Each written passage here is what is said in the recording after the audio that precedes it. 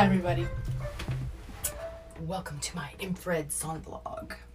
Okay, so this is where I set in my infrared sauna at, right now it's 133 and I just got in, so I've got like almost an hour. And I meditate and I focus on things that are going to help raise my vibration and keep me positive so that I'm able to manifest everything in my life that I want. And my community in California in general has sustained seriously devastating, disastrous wildfires. Massive loss of life and hundreds of homes and structures completely gone.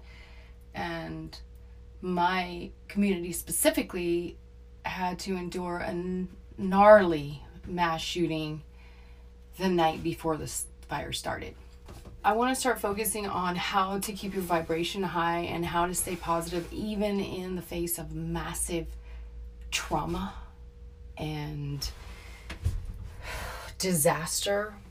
And one thing you can do is, and this is really important because this is what's going on all around me and I'm trying to be this for people, is to lean on your friends, right? So when your friends offer you help when you're in a state of despair or need, take it. Take the help. Because it creates a vortex of energy that not only allows you, if you're suffering, to take the energy away from things that you have to deal with and focus that energy on healing and mourning and processing and then healing. And it allows the person, the friend that's offering the help, to be of service so that they can also raise their vibration and feel better about the entire situation. Okay, so these are really important things to think about when you're facing terrible crisis, but also in general life, you know. It's really important to be in this world where we're so disconnected by social media and having our heads buried in our cell phones,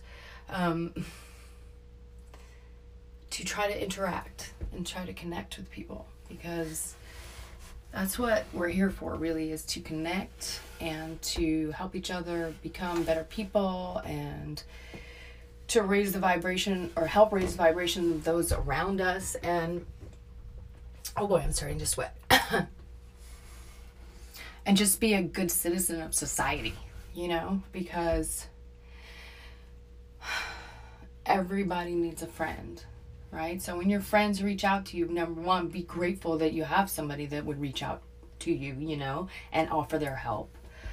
But two, be gracious about receiving it because you deserve it, right? Everybody deserves help. Everybody deserves friendships that come from the heart and from giving it from a loving place, right?